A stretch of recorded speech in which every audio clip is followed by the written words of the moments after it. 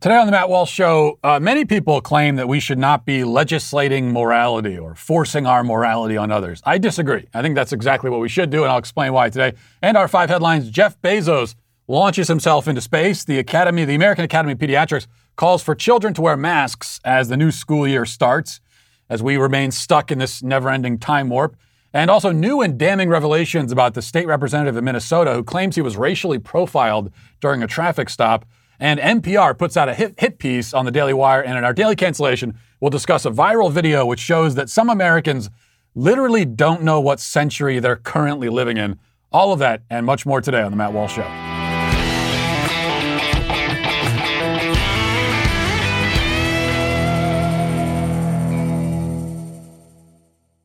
Well, we celebrated our freedom as a country earlier this month. At least some of us did. Those of us who actually love America celebrated it.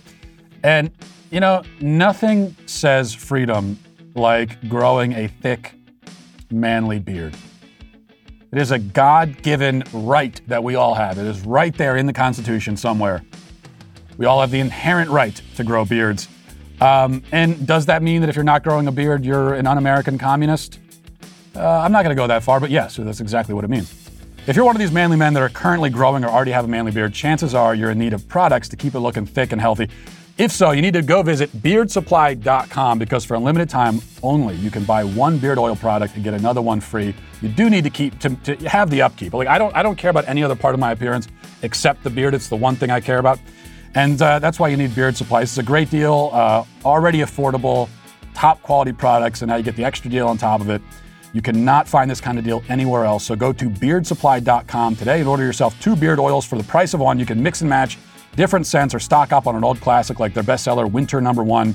For a limited time only, again, that's beardsupply.com, and buy 1 beard oil and get another one for free. Now, we discussed yesterday the story of the self-proclaimed conservative porn star, quote unquote, who has found many defenders on the right after she was kicked out of a conference for conservative high school students. Today, it's apparently consistent with our values to have hardcore porn stars at events for teenagers. In a few years, no doubt, these same conservatives will be insisting that just because someone is in a cannibal sex cult, that shouldn't preclude them from becoming a youth pastor. Dems are the real cannibal phobes. But I've already said all that needs to be said on that topic, and probably more than needs to be said about it, as is my custom. Instead, I'd like to focus in on and analyze a claim that's been made in relation to this subject, and has also been made, of course, countless times before. The claim that you're familiar with is that we should not be trying to enforce our morality or legislate our morality or impose our morality. Instead, we should be advocates for freedom. We should simply leave people alone and let them live as they choose. You've heard this, I'm sure, over and over again. Maybe you've said it yourself over and over again. Never mind that this really has nothing to do with the porn star at the student conference thing. It doesn't, but that's fine. It's an interesting discussion nonetheless. And it's important because it brings us back to some very fundamental questions. So, should we want to enforce our morality or even legislate our morality, thereby imposing it on other people who may or may not agree with it? The answer is emphatically yes, we should. Definitely. So here's a basic concept, and we can't get anywhere really until we've grasped it. All laws are based in morality. Every piece of legislation ever written anywhere on earth for all of time has legislated morality. Every law, everywhere, always represents an imposition of morality. Everyone who lives in a country governed by laws lives, therefore, in a country where morality is being forced on them. There are no exceptions to this. You cannot escape it. Laws against murder, everyone agrees with those, except if it's murder inside the womb. But laws against murder are based on the belief that murder is evil. If murder was not evil, then it shouldn't be illegal. If murder was good, then we should be allowed to do it.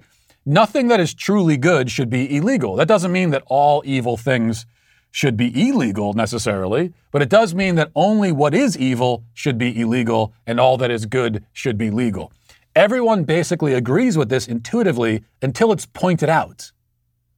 See what I just said there? That's how everyone operates. You just assume that. until someone says it out loud, and then for some reason, many people become disturbed by the belief that they themselves have always held without fully realizing it. This applies with the really important laws, the big laws like the laws against murder. It goes all the way down to traffic laws.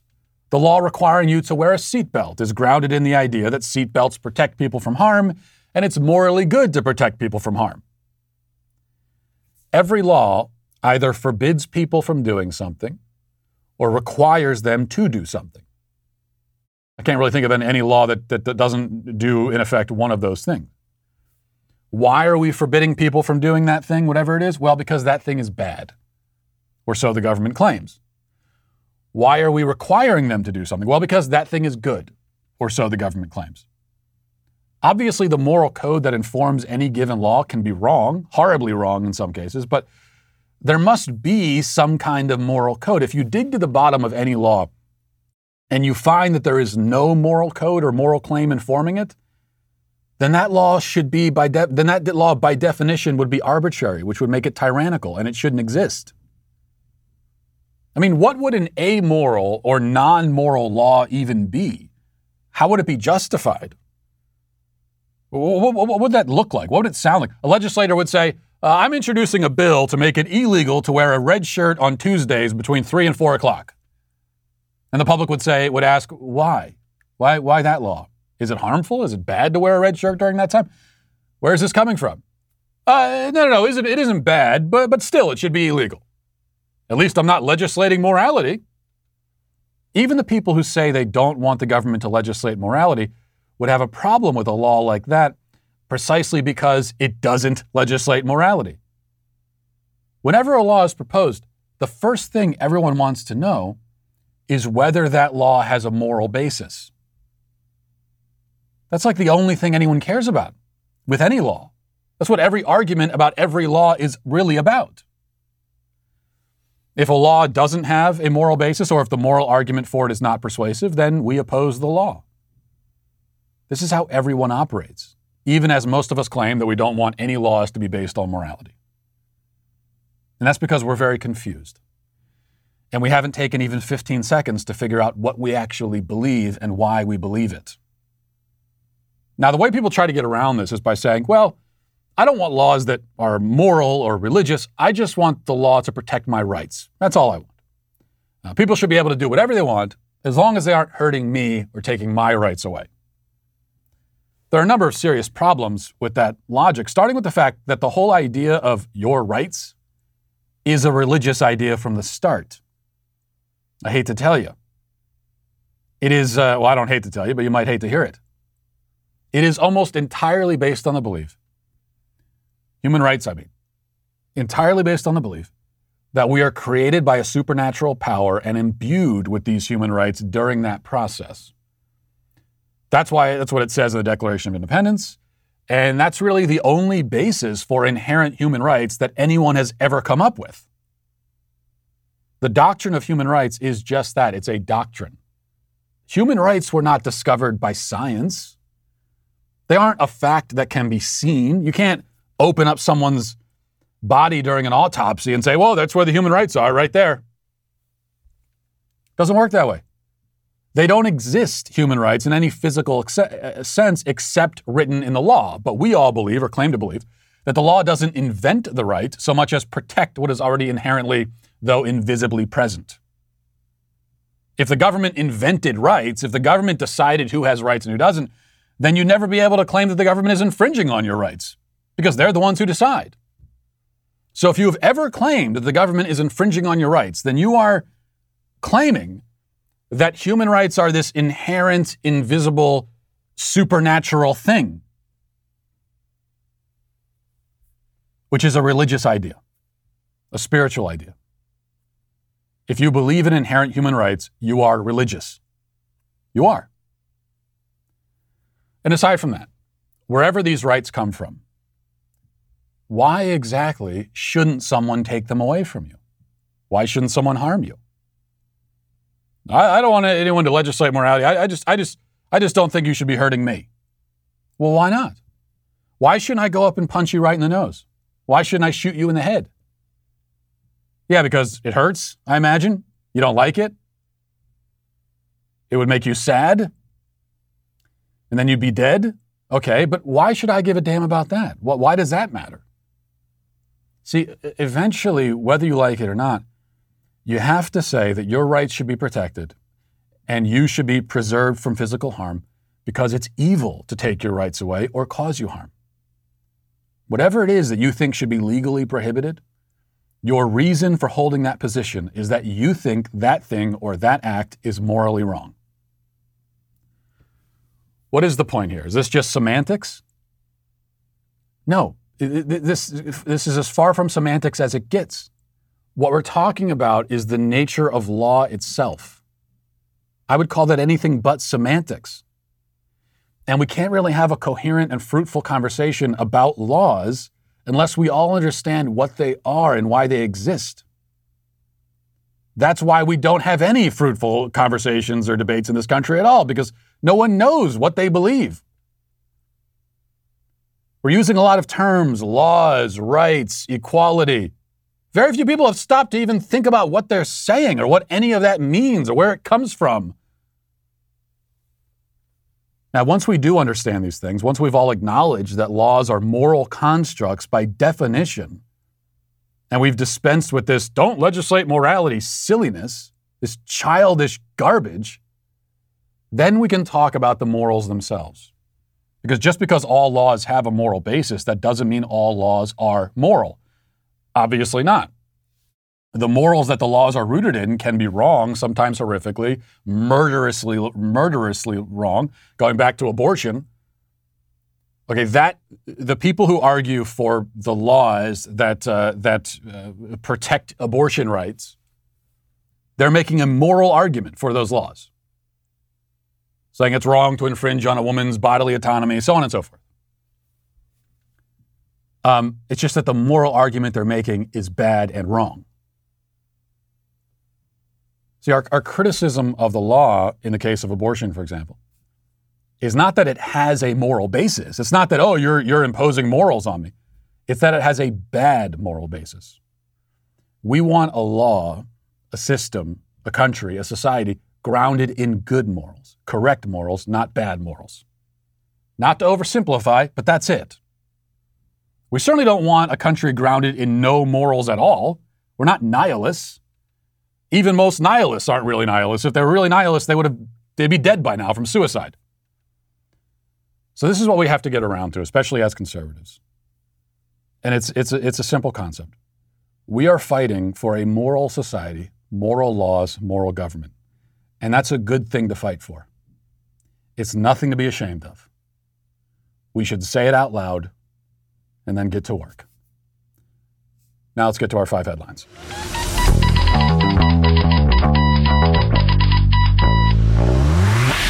You know, the Daily Wire team in Nashville continues to grow, much to the chagrin, as we'll talk about, of many people in the media and on the left who are not happy about it, but we are. And we currently have multiple open positions across the company, all of which can be viewed at dailywire.com/careers. This week, we're highlighting the paid media buyer opening.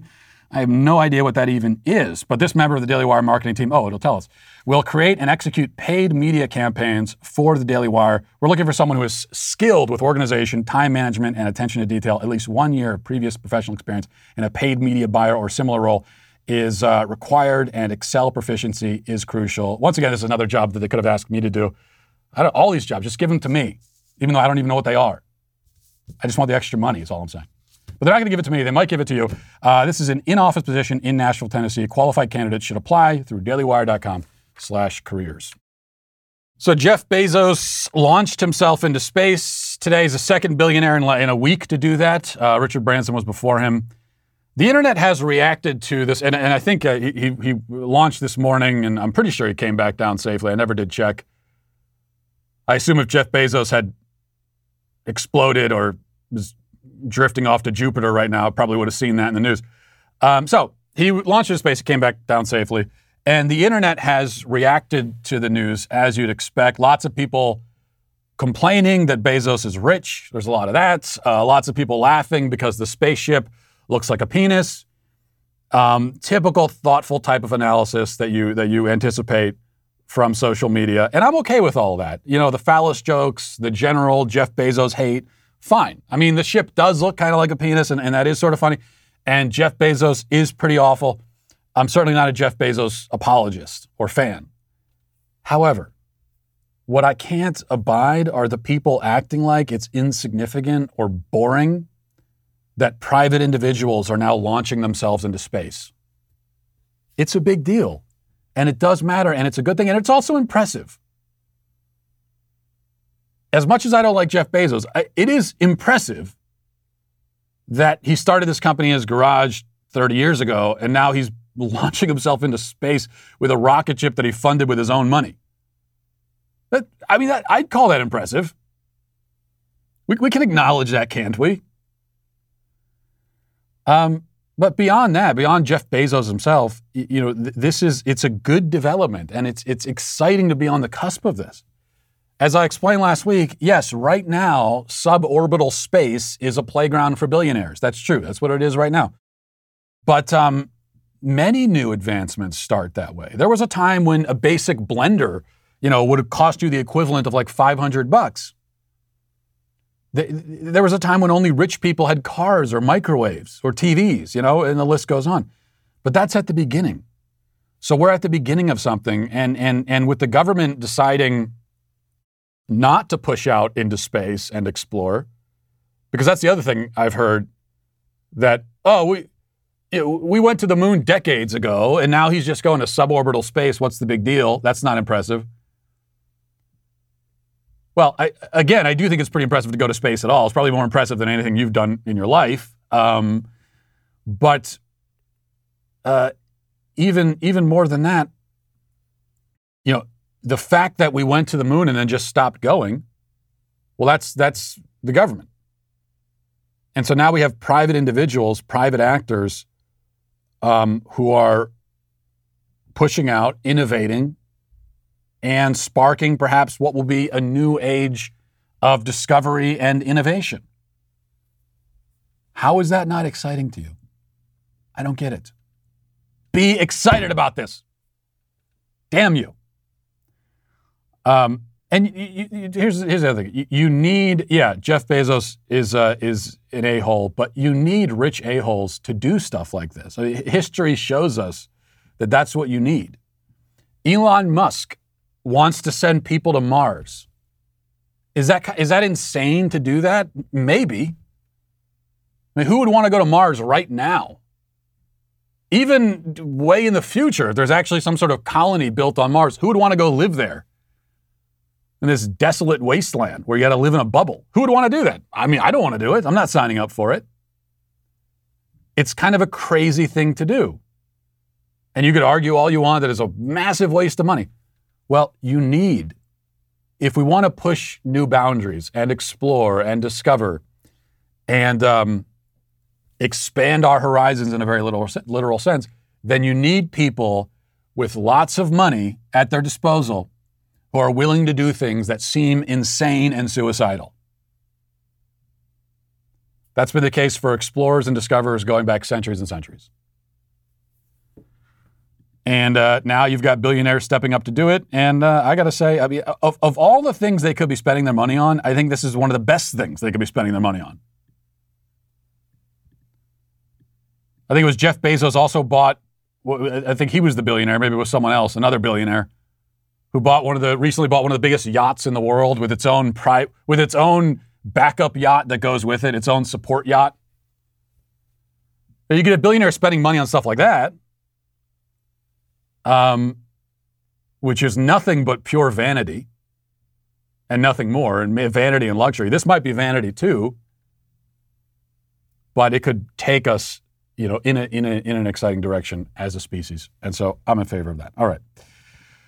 This is from, here's something that I'm not in favor of. This is from NBC. It says, everyone older than age 2 should wear masks, regardless of vaccination status, when schools reopen in the fall, according to updated guidance from the American Academy of Pediatrics, released on Monday.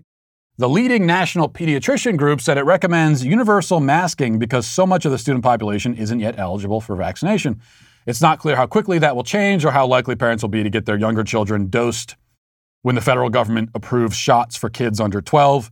Let me be one parent to step up right now and say, even though I'm not sending my kids to public school, my kids also certainly will not be in line to get dosed whenever that possibility opens up for them. We will be respectfully declining. Thank you very much. Oh, you want to inject this drug into my children's arm to protect them from an illness that poses almost no risk to them already?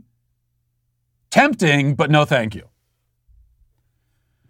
It continues, research consistently shows opening schools in person doesn't generally increase community COVID transmission when masks and other protocols are employed, and the emergence of more contagious variants, some of which are linked to more severe outcomes, poses a particular threat to people who aren't vaccinated.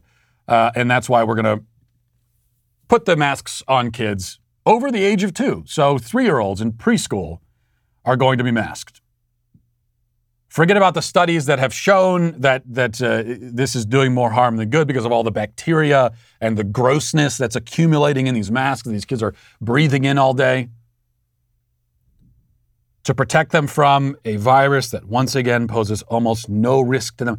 And that was the case when this thing was raging out of control and there was no vaccine and very little herd immunity at all. That was the case a year ago, a year and a half ago, we knew that.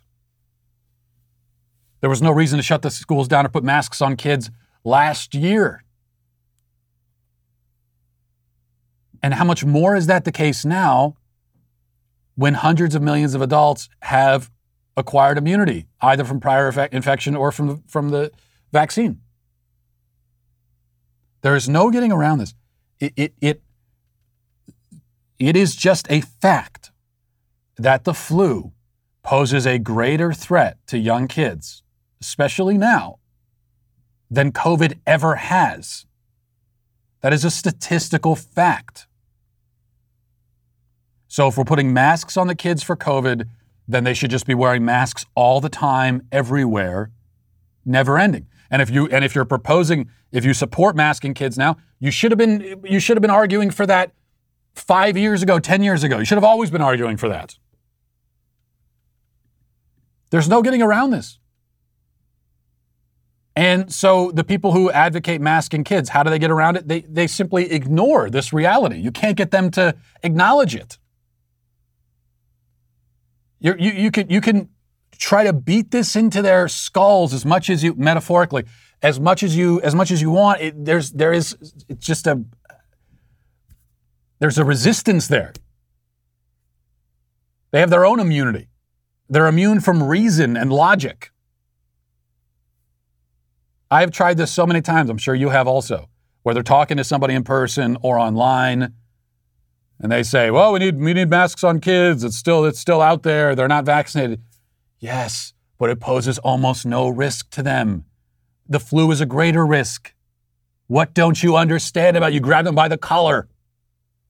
Why is this so difficult? And it's a blank stare.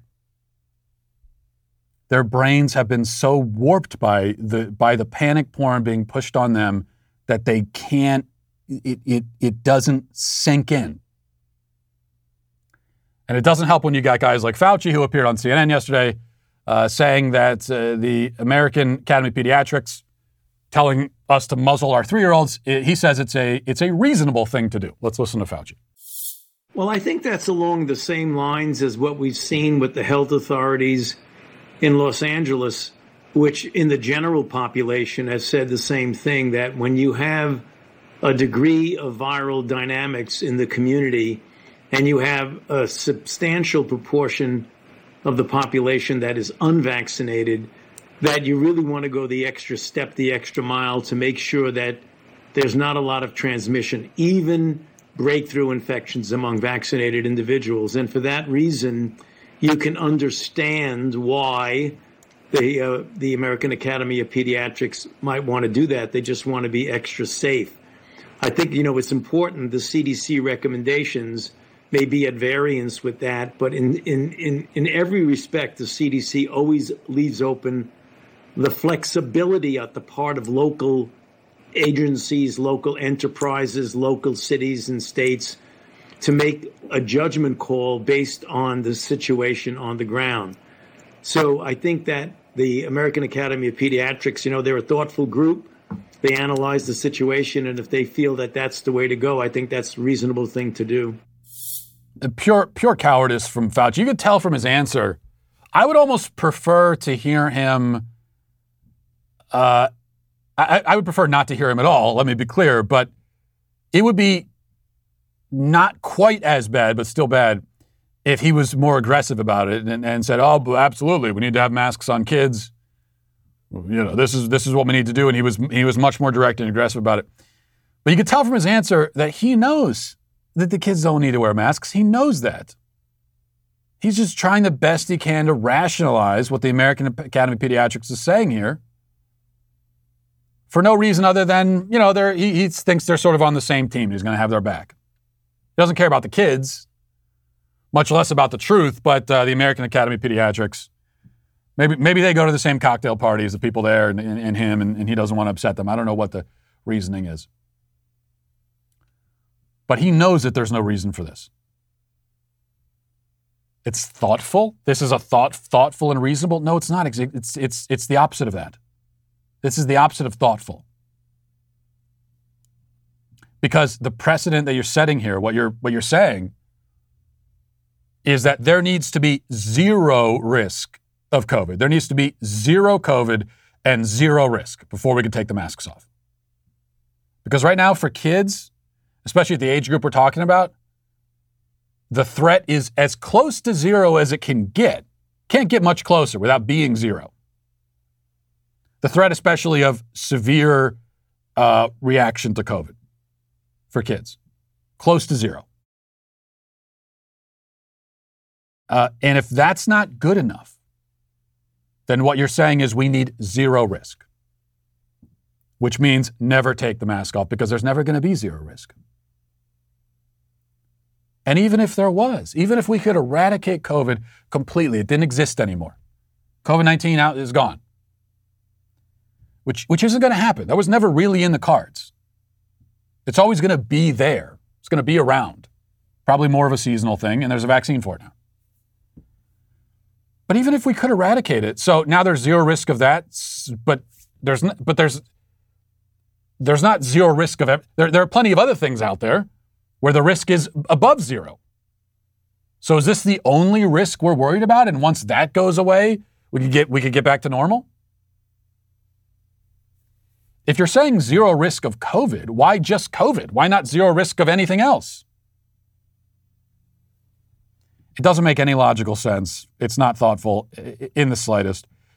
And this is why one of the great casualties, not just of the pandemic, but before that and beyond it, is that health authorities, so-called health authorities, and the entire medical industry has completely lost both its scientific credibility and its moral standing. It has lost its moral and scientific credibility. Again, that's not only because of COVID.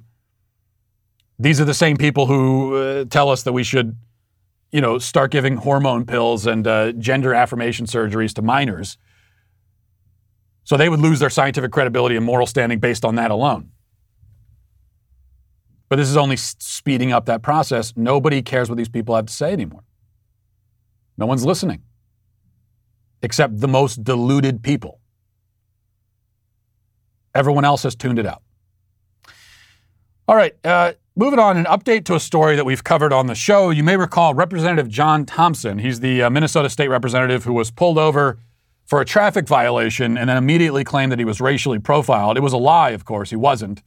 And they released the body cam footage, and nothing inappropriate happened in the body cam footage. He committed a violation. They pulled him over. The cop was nice and respectful, even as Thompson was belligerent and angry and accusing him of racism. But it also turned out that Thompson had a suspended license, a suspended out-of-state license. He doesn't have a license, and the license was suspended because he wasn't paying child support payments. So the guy's a deadbeat dad. Big surprise there. But he doesn't have a license in the state he represents. In fact, as it has developed over the last week or so, it's not clear that he's a resident at all of the state he represents, much less the district. And he's been asked about this. There was a video of someone who saw him at the airport and was saying, Representative, are you a resident of your own district? And he wouldn't answer the question. And now this from Fox 9 in St. Paul. It says, in searching for State Representative John Thompson's residency, Fox 9 has uncovered 4 cases of domestic violence with allegations that Thompson punched, hit, and choked women. According to the police reports from 2003 to 2009, in some cases, the assaults happened in the presence of young children. Questions about Thompson's residency were raised after he was stopped by St. Paul police on July 4th for not having a front license plate. He accused them of racial profiling. We know about that. Okay, the domestic violence cases stretch back to 2003. In Superior, Wisconsin, when Thompson was arrested after he allegedly struck his girlfriend in the face with an open and closed fist. The woman's 5-year-old daughter witnessed the assault, which happened in a supermarket parking lot. Thompson's girlfriend said she and her child were homeless and declined to cooperate. Thompson apparently fled the scene in that case. Thompson allegedly attacked the same girlfriend nearly a year later in August of 2004 at her apartment. Police arrived after a 911 hang-up call. She said that Thompson choked her, and then she said she ran out of the apartment screaming, but Thompson grabbed her and dragged her back to the apartment. She said she tried to escape through a window. She told police Thompson became angry when she dialed 911 from another phone and began hitting her in the head, punching her in the face, and then he grabbed her and threw her into the kitchen table, which broke. All of her children witnessed the assault. And then in September, what else do we have here? In September 2009, St. Paul police officers responded to a call of domestic violence involving Thompson and 2 women. Thompson and the women were fighting about a cell phone he received from another girlfriend. It's unclear from the report if it's the girlfriend from the previous case. During that 2009 incident, according to reports, as the yelling escalated, Thompson pulled out his penis in front of his girlfriend and 2 young children and said, "I'm the man, you can all," and then he had some sexually explicit things to say. And then there was another case of domestic violence as well. So this is someone allegedly involved in, allegedly a serial domestic abuser who's also exposed himself to children. We know that part of it. The left has no problem with that whatsoever. And they really don't have a problem with the domestic violence either, especially when it comes to these BLM martyrs. It is really incredible how consistent this is. You know, I always point this out, and I am continually pointing it out because it keeps happening. These BLM martyrs, and John Thompson tried to be, he wants to be one of them, tried to martyr himself. Almost always, it turns out that these are violent abusers of women, and yet again, it's the same thing here. And no big surprise, actually, because here's John Thompson before he was elected. This was back in 2020. Before he was elected, standing outside of a white family's house where kids are present, screaming at them for having a Blue Lives Matter sign in their yard. Let's listen to that. Black skin I'm in. I'm a black man being terrorized by this Klansman right here. We are terrorized by the Grand Wizard. Y'all got the Grand Wizard living in your neighborhood. All the Klan exists in Hugo, Minnesota, and it's right here. Don't run now. Don't run now, racist white people. I'm here. Oh yeah, we pull up. We pull the up. And we're here. Come on over here with your Blue Lives Matter sign. Blue Lives ain't and if people in Hugo don't support black people, Hugo, Minnesota. I meant to say that. Yeah, he's being terrorized by the family, those women. It's all women out there, including kids. He's terrorized by them because of what a sign they have in the yard. And after that incident, which went viral, at least locally, he was elected. And not in spite of that. These voters elected him because of that. They want these scumbag pieces of garbage representing them. That's what they want. And they get exactly, this is what you get when you elect people like this. This is exactly what you get. Voters in his district, you absolute morons. You are bad people also for electing someone like that. That is a moral failing to elect someone like that. You elected him because you liked the way he screamed at white people. What other qualifications did he bring to the table? He's not even a resident of your district. Doesn't even live with you. But you really liked how he showed those white girls what's what. This is not. We got to stop acting like voters are innocent, helpless victims. You went to the polls and voted for this guy.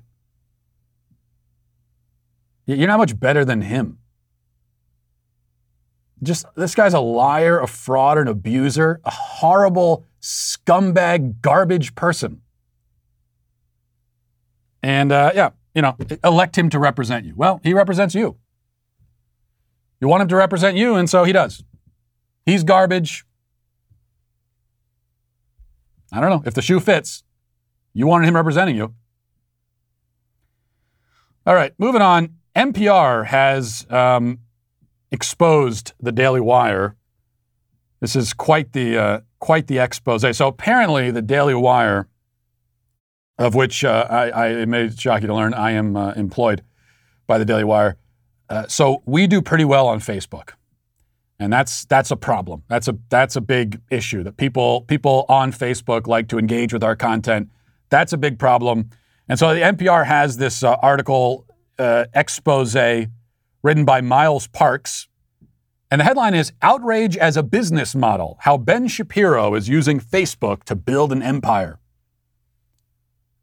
Of course, we talk about all the irony of the media, the mainstream left-wing media claiming that we're using outrage as a business model. I mean, they spent the last... Why is it that the ratings in the mainstream media and the audience is taking a nosedive right now? Because their whole business model for the last 5 years has been nothing but outrage over Donald Trump, and now he's not in the scene anymore, and they got nothing else to talk about. They have to find some other target for their outrage. And their target in this case is us. Ironically, as they accuse us of doing the exact same thing.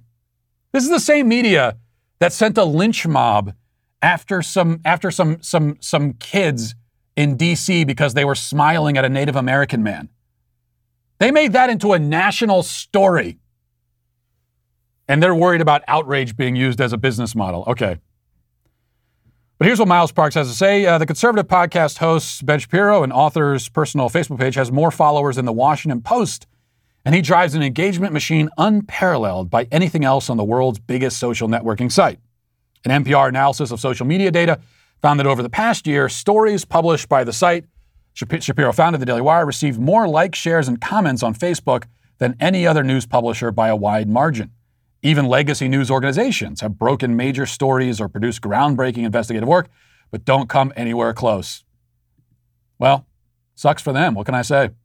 Daily Wire articles with headlines such as "Book Review, Proof that Wokeness is Projection by Nervous Racist White Woman Who Can't Talk to Minorities Without Elaborate Codes" regularly garner tens of thousands of shares for the site, and Shapiro is turning that Facebook reach into a rapidly expanding, cost-efficient media empire, one that experts worry may be furthering polarization in the United States.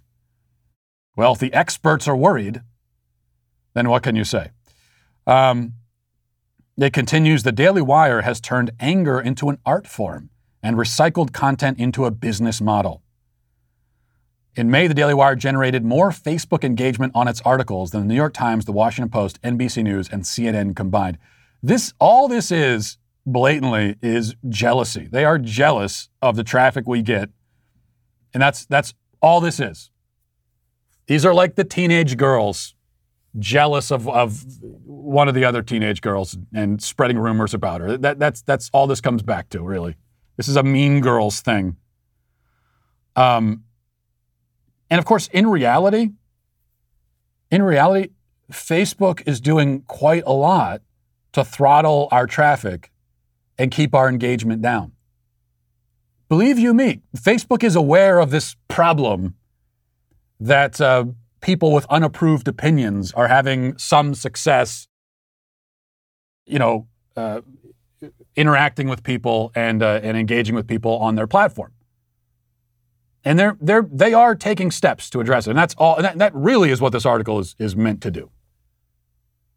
Even though, as far as I read, and honestly, I didn't read the entire thing, I did skim through to see if my own name was mentioned, like a narcissist. And what I'm most offended by is that it wasn't. I mean, I'm spreading hate and outrage too. I don't get a mention. I think that's pretty outrageous. But as far as I can tell, they stop short of directly calling for Facebook to kick us off of their platform, but that is what they're calling for. Very, very thinly veiled. What they're saying to Facebook is, hey, hint, hint, nudge, nudge, this is a problem. You've got these right-wingers that are using your platform and they've got an audience. Maybe someone should do something about that. I don't know, wink. That's all this comes back to. But what do they actually have a problem with? I mean, why is it that the Daily Wire is so successful on Facebook? Is it a conspiracy? Is Facebook going out of their way to help us? Clearly not. That would appear to be the left-wing media. What they're insinuating is that Facebook, has a right-wing bias and is trying to help us? Trying to help Ben Shapiro in the Daily Wire? No. We do well on Facebook in spite of Facebook's, algorithm and the things that they've done, the policy they put in place. In spite of that, simply because, and I'll tell you what it is, people like the content, if you can believe it. People enjoy the content we're putting out there. It speaks to them, and so they engage with it. That's our secret sauce. I don't want to give away the whole business model, but that really is it. People like it, and they engage with it. And that is the media's real problem. I hate to tell you, it's not us, it's you that they have a problem with. They don't think that you should like this kind of content. You should not agree with these kinds of opinions. You should agree with them. And if they can't convince you, then instead what they want to do is knock out all the competitors so that their opinions are the only ones available, and you have no choice but to engage with their opinions and to be exposed to their opinions. And maybe if you're exposed to it for long enough, you'll be beaten down into submission and start agreeing with them. That ultimately is the plan, and that's why we want more people. We want more people so we can spread our outrage and our hatred even more. So you can get a Daily Wire. You can become a Daily Wire subscriber today using coupon code UMAD, UMAD, and you can get 25% off. And that way, if the Facebook does take the hint here and try to shut us down, if you're a Daily Wire subscriber, then you don't have to worry about it. You don't have to use Facebook as the gatekeeper to access us. So we would certainly suggest doing that. All right, I got to leave time for this because we have to move on to our reading the YouTube comments. I'm very excited about what we have in store. Kind of a special edition of reading the YouTube comments today. This is something that was brought to my attention. It's a video from YouTube user Sloopy107. That's Sloopy107 as a YouTube user, who has written what I think is the Sweet Baby Gang anthem. She was inspired by the Sweet Baby Gang to break out into song. We'll play a short clip of it, but make sure to go to her channel. You can see the entire thing. It's certainly worth watching the entire thing. And I wanted to experience this for the first time with all of you, my sweet babies. So I haven't listened to very much of it, but here it is. Let's all listen together.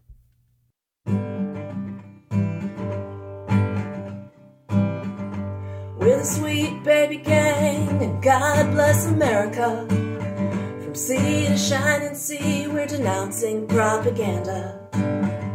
We're the Sweet Baby Gang, we're the true slate pair. We're the Sweet Baby Gang, ask why if you dare. We get our 5 headlines and our daily cancellation. With reality and brevity, we get the news of the nation. From a heart that Annie Abuela would love, speaking truth while searching for those aliens above. We're the Sweet Baby Gang, God bless America. From sea to shining sea, we're denouncing propaganda. We're the Sweet Baby Gang, we're the true slate pair. We're the Sweet Baby Gang, ask why if you dare. Discernment, perspective, evidence, and reason. Green TikToks and Psaki's malfeasance.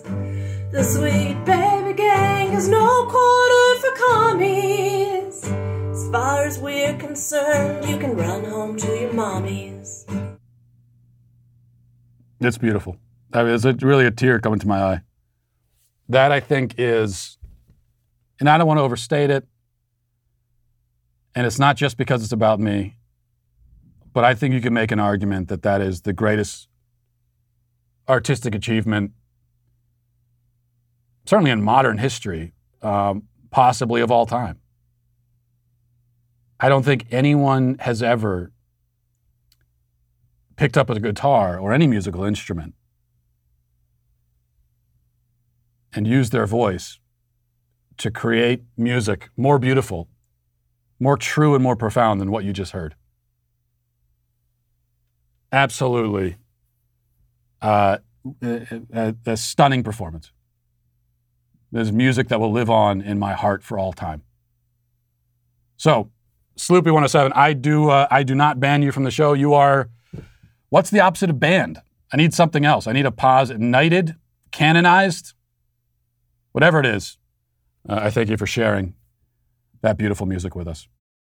As we discussed, NPR, is using hyperbolic lies to accuse the Daily Wire of spreading hyperbolic lies and hate and outrage and sadness all across the land. The establishment media tries so hard to dominate every source of information, and when they can't, they're sore losers, mean girls about it. Unfortunately for NPR and other legacy media, but fortunately for you, we're hitting them again, this time on podcast. Daily Wire presents Morning Wire, our daily news podcast that values your time and the truth.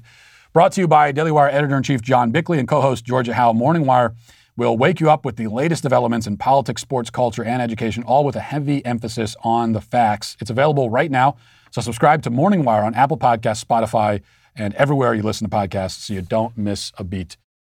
And also, while the White House attempts to censor anything they deem misinformation, and this is extraordinarily upsetting, it accurately depicts all of the themes in Ben Shapiro's new book, The Authoritarian Moment, which hits bookshelves next Tuesday, July 27th, so it's almost here. And it will be a huge event because Ben will be doing a live stream book signing next Tuesday. So you can pre-order your signed copy now at dailywire.com/Ben. When you do, you'll be asked to type in a question at checkout, and then maybe he'll answer that question, and you'll certainly get your signed copy. So get your copy at dailywire.com/Ben right now so you don't miss out. Now let's get to our daily cancellation. So it seems almost cheap to play this video for a daily cancellation because these things are a dime a dozen, but the fact that they're a dime a dozen is precisely the point. I'm not sure when this was originally filmed, seems to be recent, but it went viral yesterday. This is conservative commentator Caitlin Bennett doing one of those trusty, always fruitful, dumb guy on the street interviews. Again, you've seen these a million times, and that's the problem. But this one is perhaps even worse than you might expect. Just listen. What year did America declare its independence? Girl, July 1st, 1989. What year did Christopher Columbus discover the Americas? Love Christopher, don't know. I mean, I'm done. Don't Christopher, was it 1976? How many years make up a century? Isn't it 1,000? What year was George W. Bush elected president? The 1800s, I'm assuming. I don't know. Who was the last president of the 1990s? 1990s? I actually have no idea. Nixon? What year was Barack Obama elected president? I don't even know. What century are we currently living in? Let's just go 50th century. I don't. America was discovered in 1976 and declared independence on July 1st, 1989. Seems like a pretty quick timeline, but then again, we are living in the 50th century, so all that stuff happened, like 3,000 years ago? This is, needless to say, some extremely dumb stuff. You have to try to be this dumb. It must be exhausting to be so overwhelmingly moronic on a daily basis. Every hour of the day. Can you imagine? If I had to carry this level of stupidity around with me all the time, I'd collapse and have a heart attack. The coroner would say, yep, looks like you had a fatal case of the dumbs. Third one this week. It's an epidemic. Now, all of the necessary qualifiers must be added, that these were the dumbest of the dumb who made it into the clip. Presumably, plenty of people answered the question easily and were summarily cut from the final edit. But even so, it is way too easy to go out and get content like this. We know that these kinds of videos are the tip of the idiot iceberg. There's been a great many surveys and polls with larger sample sizes that have come to similar conclusions. Think of that C-SPAN poll a few years ago that found half of Americans can't name one sitting Supreme Court justice. There was a survey in 2019 that found 20% of Americans can't correctly identify a single branch of government. A poll in 2017 showed that almost 40% can't cite any of the rights protected in the First Amendment. The Woodrow Wilson National Fellowship Foundation gave a basic history exam to 41,000 American adults a year or two ago and found that 60% couldn't pass it. Another survey found that almost 40% of Americans think that Benjamin Franklin invented the light bulb. 12% thought Eisenhower was a Civil War general. Eisenhower. I could go on and on and on. The point is that stupidity is a national crisis. I believe that it is. And what makes it worse is that there is no mitigating circumstance to let the stupid people off the hook. No adult with a brain capable of basic functioning has any cover here. None of them have an excuse, because everyone has access to the accumulated knowledge of all mankind right at their fingertips. Everyone can find any information they want. And accessing it is as easy as moving their thumbs across a screen. It's not like it was in, say, 1890, when huge swaths of the population were never taught how to read, and their only source of information about the outside world and current events was maybe at best a weekly newspaper that a lot of them couldn't read, and then whatever scuttlebutt you heard around town, if you were within a day's travel of any kind of town. If they wanted to know something, if there was information that they didn't have that they wanted, there was obviously no search engine with which to find it. Although I would like to interview those same people and ask them, when do you think Google was invented? I don't know, 1573? But if someone back in those days, they couldn't use a search engine. If they wanted to know something, they could ask someone, or they could try to find the information in whatever books were accessible.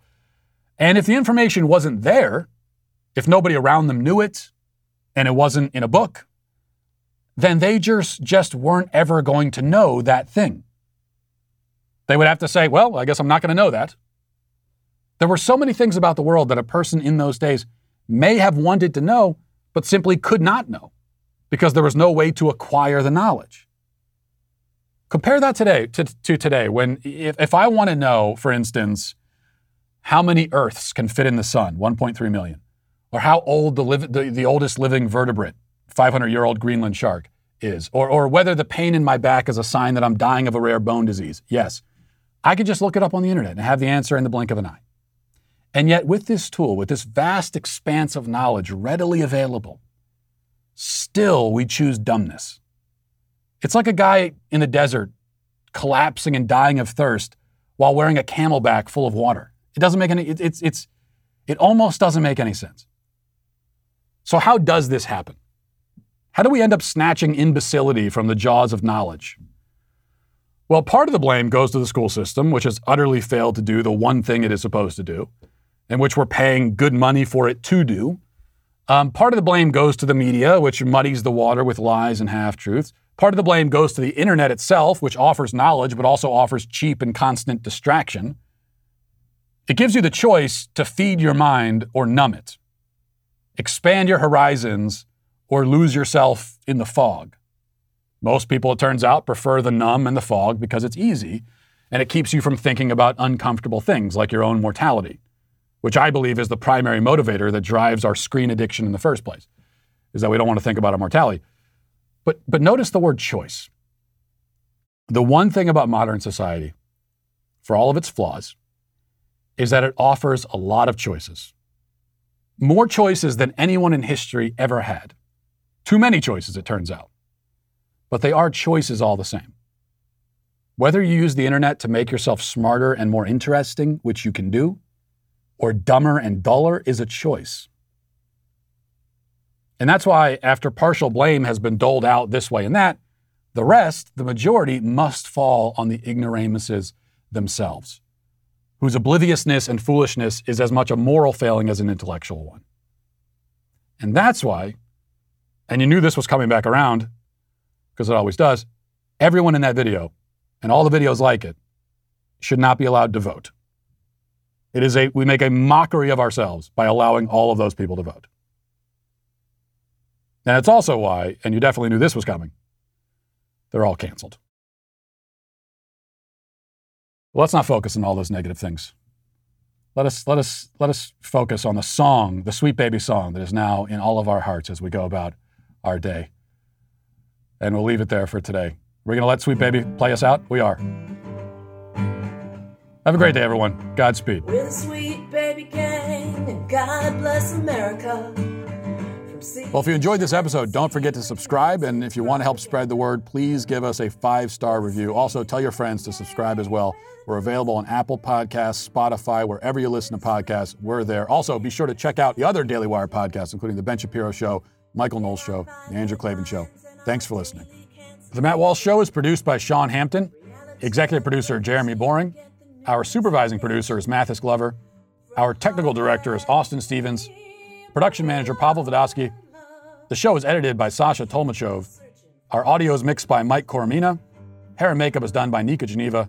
And our production coordinator is McKenna Waters. The Matt Walsh Show is a Daily Wire production, copyright Daily Wire 2021. John Bickley here, editor-in-chief of the Daily Wire. Wake up every morning with our new show, Morning Wire. On today's episode, the Biden administration links China to a massive cyber attack, Democrats move to open the door for government-funded abortion, and inflation rises at the fastest rates in decades. Join us and get the facts first on the news you need to know with our show, Morning Wire.